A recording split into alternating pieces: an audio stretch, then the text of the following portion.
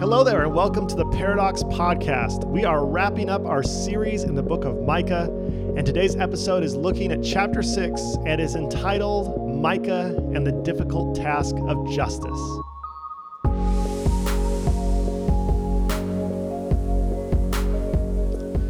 Today we are studying Micah chapter 6, verses 1 to 8.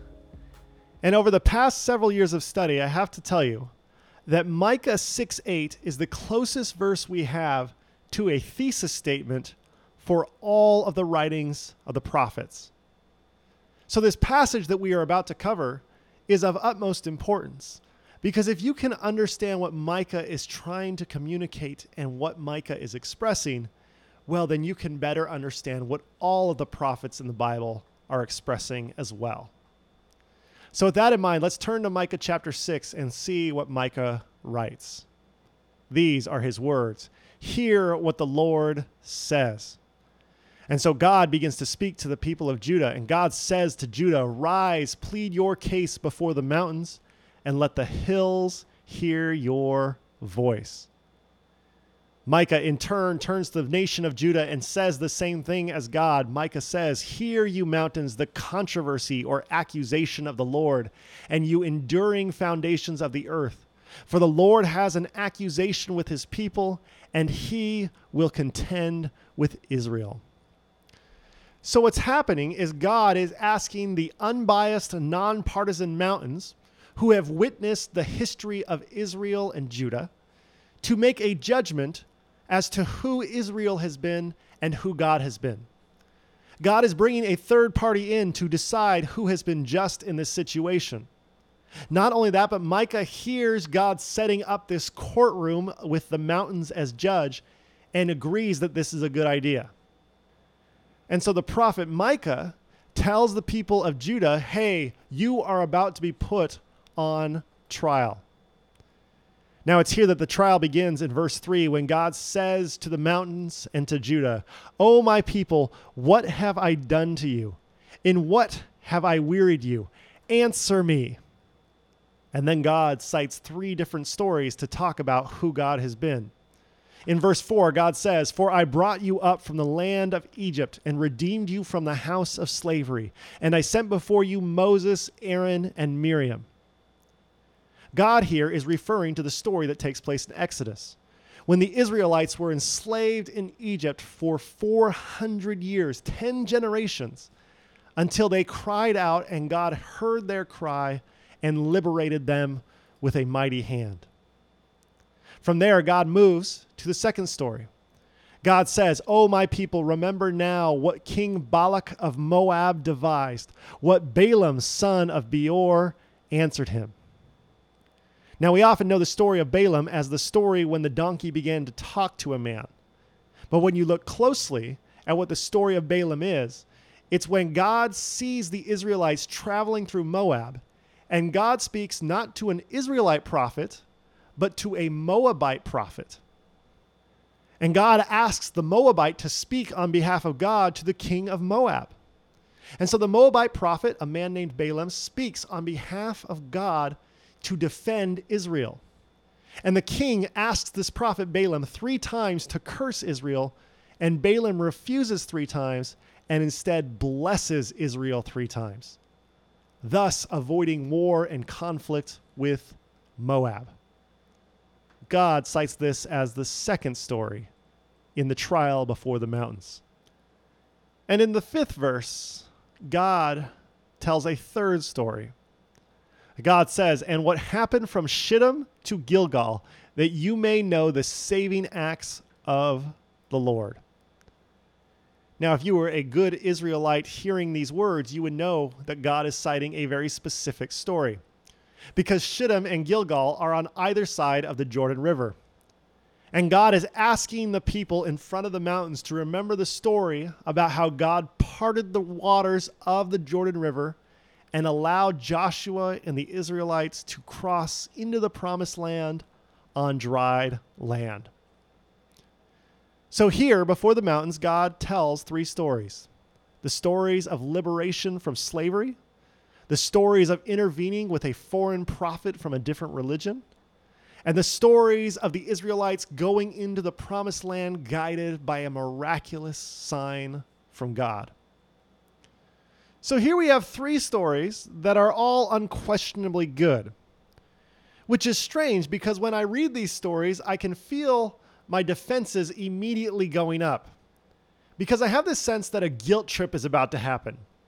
Here's God before the mountains saying to everyone within earshot, hey, remember these three incredible things I did for you? And because this is in the Bible, we have this sense that God is going to say, well, I've done good things for you. I need you to do good things for me. And the reasons I feel my defense is going up is because I have a sense that I'm not going to like what God is about to ask. In other words, I'm preparing myself for a guilt trip. And a guilt trip is any time when your obligation to a gift overshadows the joy of that gift. Now, I'm anticipating a guilt trip because God starts this whole speech off by saying, I have a controversy and an accusation with you. And the way that God sets up and appeals to the mountains, we assume that God is very angry with the people of Judah. Now, before we go any further, we have to understand why that is. When you consider living 2,700 years ago in Judah, you have to understand that Micah is writing during a very specific time to a very specific people about very specific things. In fact, Micah tells us that he wrote his writings during the reigns of three kings, Jotham, Ahaz, and Hezekiah. Due to extra-biblical sources, we can date the reign of those three kings to 760 to 685 BCE. So when Micah began to write, there was a sister nation to the north, the nation of Israel, which possessed 10 of the 12 tribes of Israel.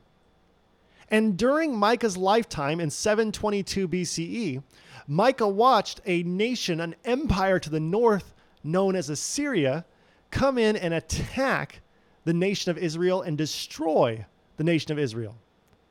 And the only reason that Judah, which is where Micah is from, was allowed to survive was because their king Ahaz begged the Assyrians to spare them. So when Micah tells stories about God, and God seems a bit more intense than we're used to in America 2,700 years later, understand that living in Judah during Micah's day and age was a very intense experience. And so when Micah, living in Judah, sees all of this stuff unfolding and he believes God is living there with them, we can understand why Micah would use very intense language to describe the words of God. And so we read the words of Micah 2,700 years later in a much less intense experience. And while it comes across to us as a guilt trip, I don't think that was Micah's intent. Instead, I think Micah was trying to communicate a different word. And that word is grace. Micah says that God cites the story of liberation from the Egyptians. And God and Micah see that as grace. When a foreign prophet refused to comply and cursed the Israelites, but instead chose to bless the Israelites and prevent a war, Micah sees that as grace. When God parted the waters of the Jordan and guided the Israelites across dry land into the promised land and gave them this land, Micah sees that as grace. When we talk about grace, I think it's important to define what that word means. Because I have found that grace is when we are the recipients of an abundance of goodness.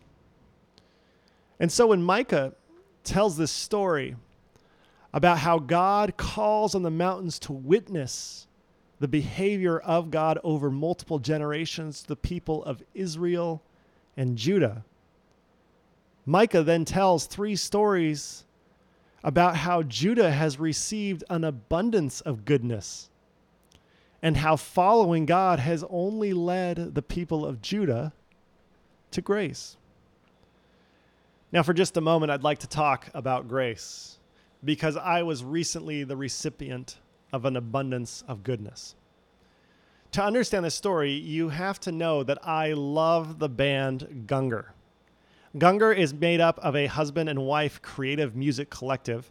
The wife's name is Lisa, the husband's name is Michael, and their last name is Gungor. My friend Ashley first introduced me to Gungor back in 2011 when she said, "You've got to hear this song, Beautiful Things." From that moment forward, I bought every one of their albums, 6 in all, and I have loved and devoured each of them. Now, I love their music for 2 major reasons. The first reason is I love to listen to it for pleasure, and it has brought me joy in ways that I can barely describe. The second reason I love their music is because I have spent a lot of time as a pastor leading praise and worship teams.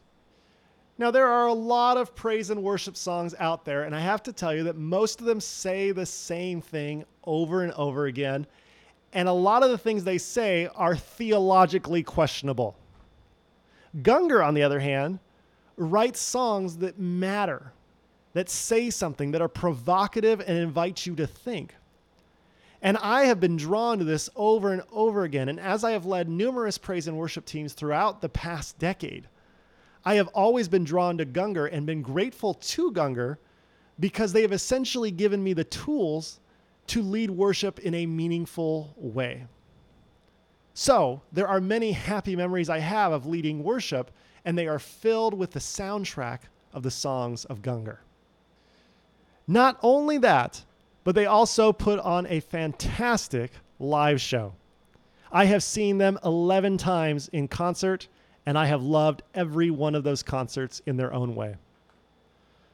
One of my favorite moments happened shortly after these concerts, after concert number 7 that I saw them, where I decided to post a picture of them on Instagram and talk about how much I appreciated their show. These are the words I wrote in that post. I said, "Dear Gungor Music, tonight may my soul soar with unicorns riding toward the sunset with the fury of 10,000 suns. Thank you."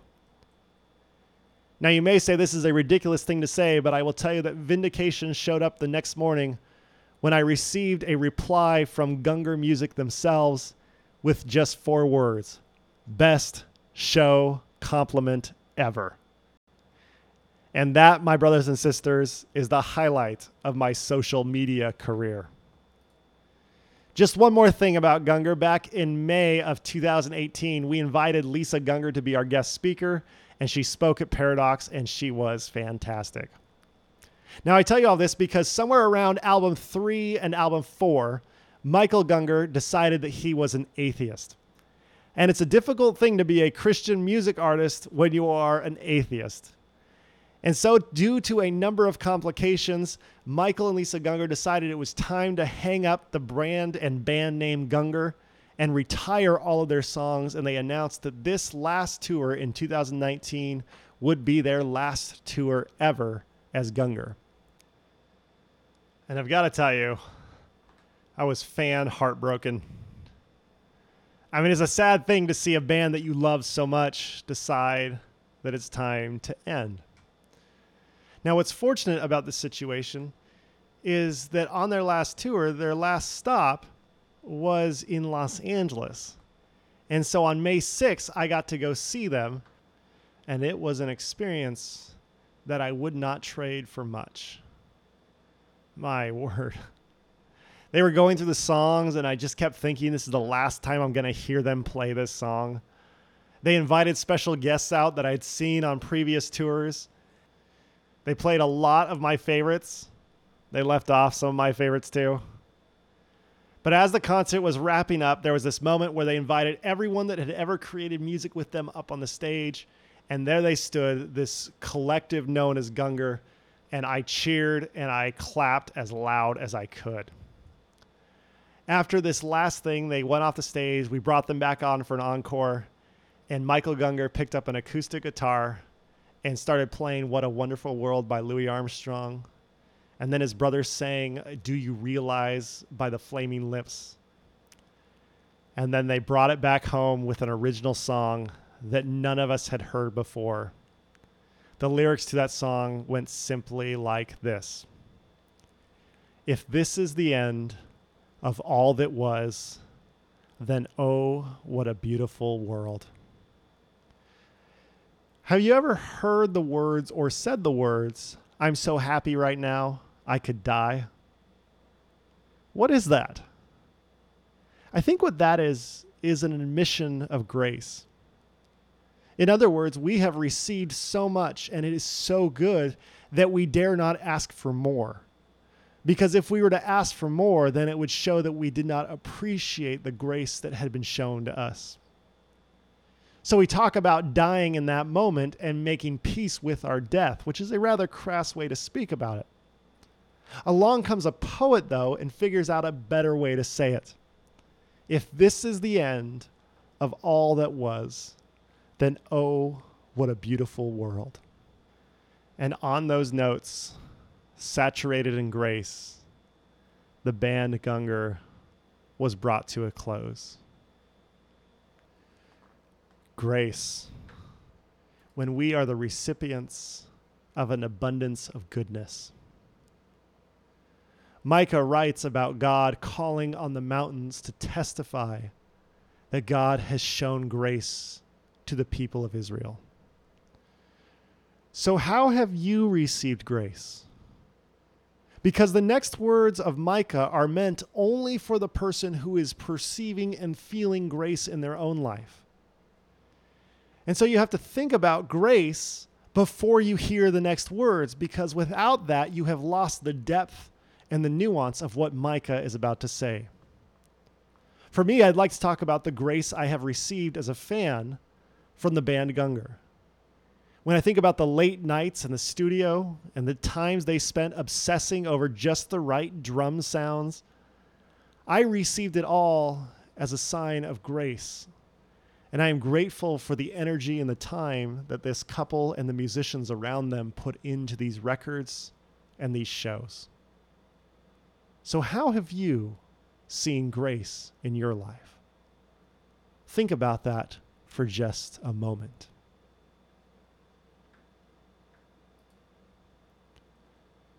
With grace in our minds, there is a person who comes forward in verse 6 to represent the nation of Judah. After thinking about the amount of grace they have received, this person comes forward as a spokesperson and says, with what shall I come before the Lord and bow myself before God on high? Shall I come before him with burnt offerings, with calves a year old? Now, these questions are rooted in the book of Leviticus, because the book of Leviticus would tell this person that, yes, the way you respond to grace is through this sacrificial religious system. And so you have been the recipient of grace, and the proper response is for you to follow what is in the chapters of Leviticus. But after thinking about this, the spokesperson says, no, it has to be more. He then goes on to say, will the Lord be pleased with thousands of rams, with tens of thousands of rivers of oil? Shall I give my firstborn for my transgression, the fruit of my body for the sin of my soul? Micah responds in verse 8 with these words, God has told you, O mortal, what is good, and what does the Lord require of you? But to do justice, to love kindness, and to walk humbly with your God. In Micah's mind, there are only three appropriate responses to grace: justice, kindness, and humility. Now, what's interesting about this response is that when most people think of the word faith, they think of what shows up when you type the word faith into Google image search. Namely, there's some clouds, there's a sunset, there's sunbeams coming through the clouds, and there's a person with their arms spread out with the words, I believe, in bold capital letters above them. We have this idea that faith is ultimately about the ability to believe ridiculous things. In Micah chapter 6, Micah tells us God doesn't really care what you believe, but God does care what you do. Now, Christians may hear these words and want to argue with me, understandably. After all, Christianity places a lot of emphasis on what an individual believes. And so they'll start to point to other Bible verses and other books of the Bible and say, see, this person here says that what we believe matters. Now, I understand that, and I'm not disagreeing with it, but Micah would disagree with those other authors. Micah adamantly believes that it doesn't matter what you believe. It only matters and comes down to what you do, and if you do justice. Now, when we talk about the word justice, we have to define what justice is. Justice is when we declare what is evil and actively work against it. Without saying that something is evil, we can't really work against it. And if we just declare something is evil without doing anything about it, well, then that becomes hypocrisy. To talk about justice, I'd like to talk about three different things. The first thing is gun control. The second thing is racial division.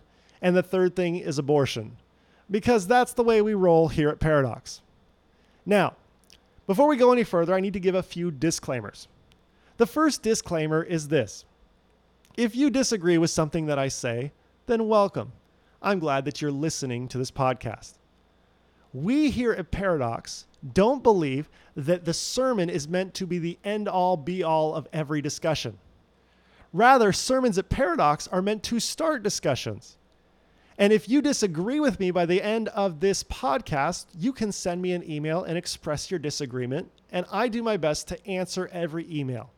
My email address is craig@paradoxredlands.com, and I would love to talk to you more in depth about these things. Now, the second thing is, what we have found is that people in society are isolating and siloing more and more and more due to social media. Because of this phenomenon, what happens is you only spend time speaking to and hanging out with people that you unanimously agree with. Church is the exception to this rule. And church is the place where we come together and we sit side by side with people that we disagree with. So church, at its best in 2019 in America, will find ways to unify and work toward justice on the fronts of abortion, racial division, and gun control, rather than dividing people further and further. You with me? Which leads to our last disclaimer. There are those who would say, well, the Bible's not political, so the people in the pulpit shouldn't be political either. To which I would heartily disagree. The prophets are extremely political. They are not partisan, but they are very much interested in the way that a system, a governmental system, organizes and affects its people. And in particular, the prophets are concerned with the poor and the powerless who are suffering because of that system. So the Bible is often political, but it is never partisan. So let's see if we can work toward justice in a unifying manner that transcends partisan politics and is helpful to you and me. So let's start with gun control. Here in America, we have too many mass shootings because one mass shooting is too many, and we have many more than one. Now, what is not partisan is the fact that we can all declare that these shootings are, in fact, evil. Where justice is lacking, though, is that justice requires us to declare the mass shooting as evil and then actively work against it. When it comes to mass shootings, there are often two root causes that are given for mass shootings. One is the shooter had a mental illness, or two, it's far too easy for people to acquire and buy firearms in America. Now, I have met gun owners who buy guns and own guns and look at mass shootings and declare them as evil and then get involved in their community to actively help the mental health problems that America faces. I think where all of us get incredibly frustrated is when we look at politicians who blame mental illness for this problem, and then those same politicians turn around and make healthcare access for the mentally ill more difficult to obtain.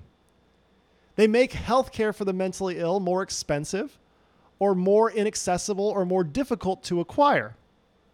This is hypocrisy at its worst. We should provide better healthcare for the mentally ill.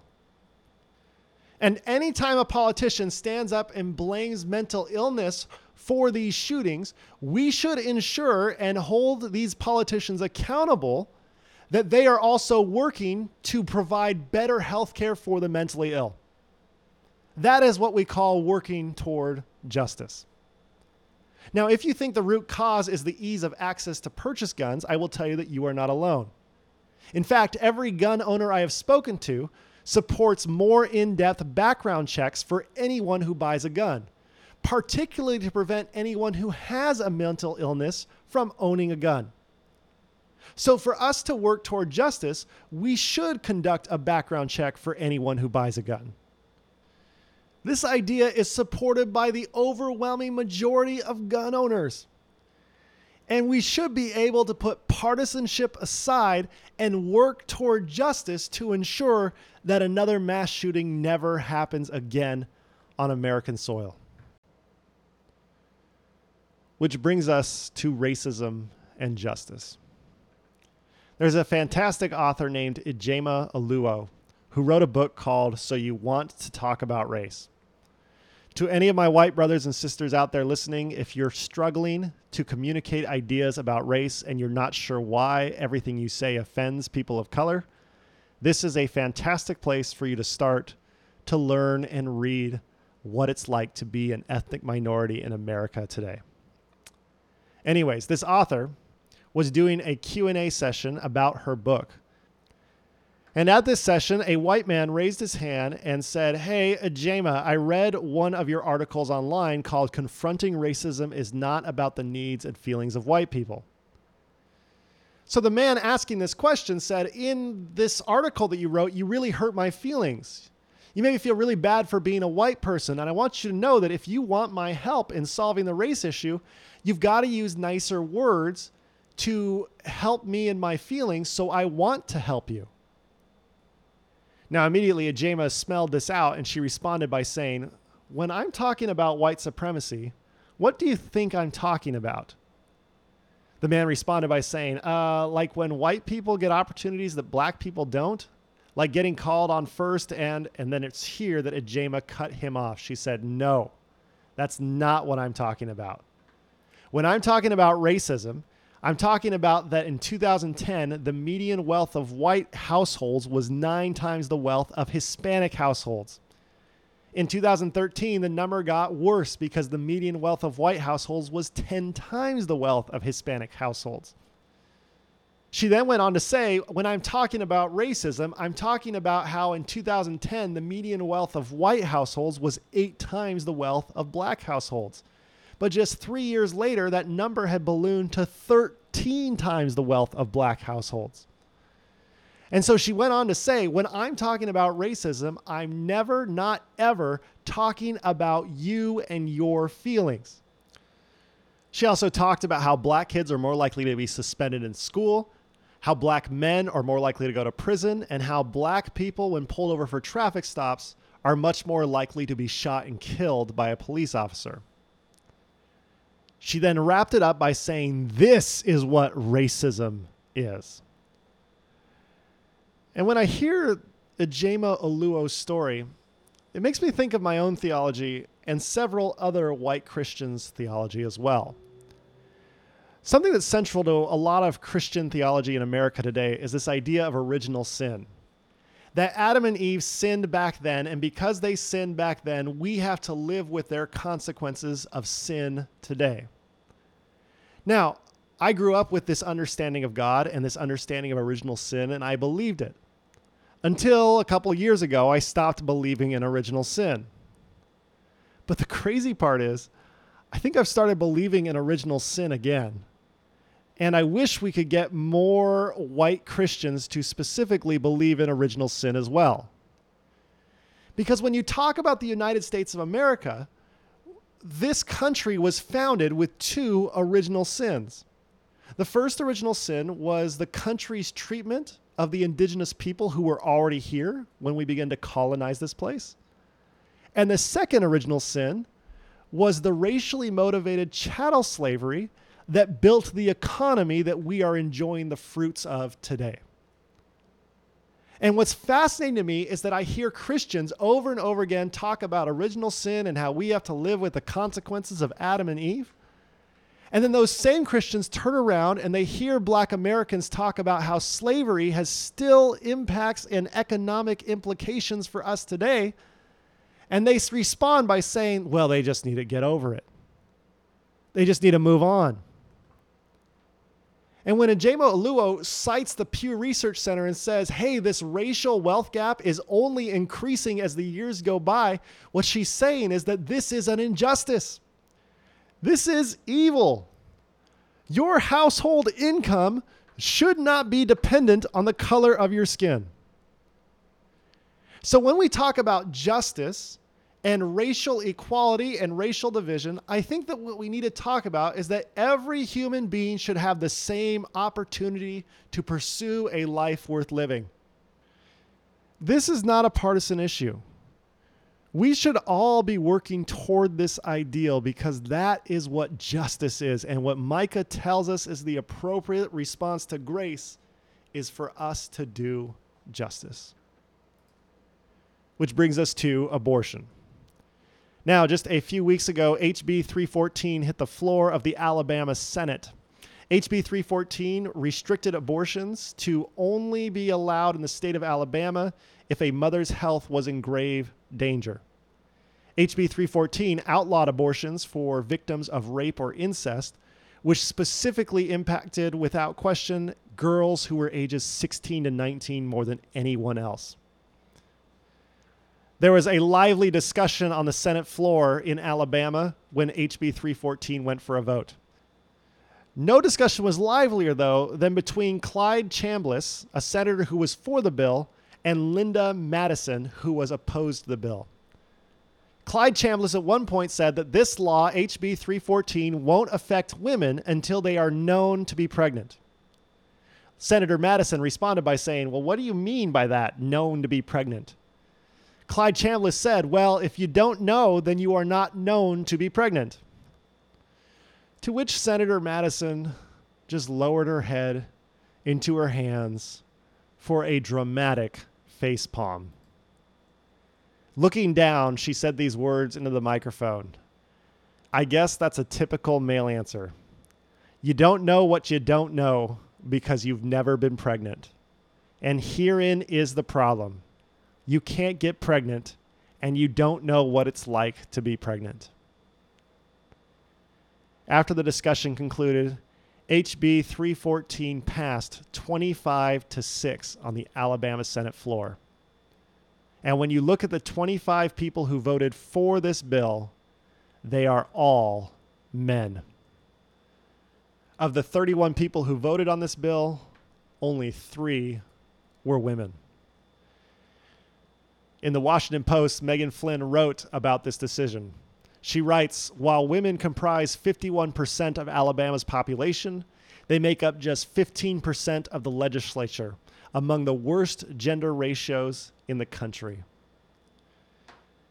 So here you have a state who is 51% female with a legislature that makes all of the laws and rules that is only 15% female. Why isn't the Alabama Senate 51% female? Wouldn't that change the discussion of abortion dramatically? Now, it's here that someone might point to the Alabama House of Representatives and the governor of Alabama and say there are female leaderships both above and below. But remember, we're talking about only 15% of the legislature is female, and these people are making significant decisions about women's bodies. And justice is when we can declare what is evil and then actively work against that. To not have equal representation of women in legislature is evil. It's oppressive. It's irresponsible. So we have to do a better job at electing female leaders. And when we talk about justice in this story, I believe that justice is that our politicians should reflect our populace. When we work to provide better health care for the mentally ill, when we work to make sure that every person has the same opportunity to pursue a life worth living, and when we work to elect leaders who reflect our populace, that is when we are doing justice. And according to Micah, that is the best response to grace we can offer God. So when you look at these two words, grace and justice, what Micah longs for you and for me is to find a harmonious balance between the two. I have found that if you work toward justice all the time, you end up angry and frustrated. I have also found that if you only believe in grace and that everything is awesome all the time, that you find this life to be incredibly boring. The balance that God offers us is a balance where we take one day off a week.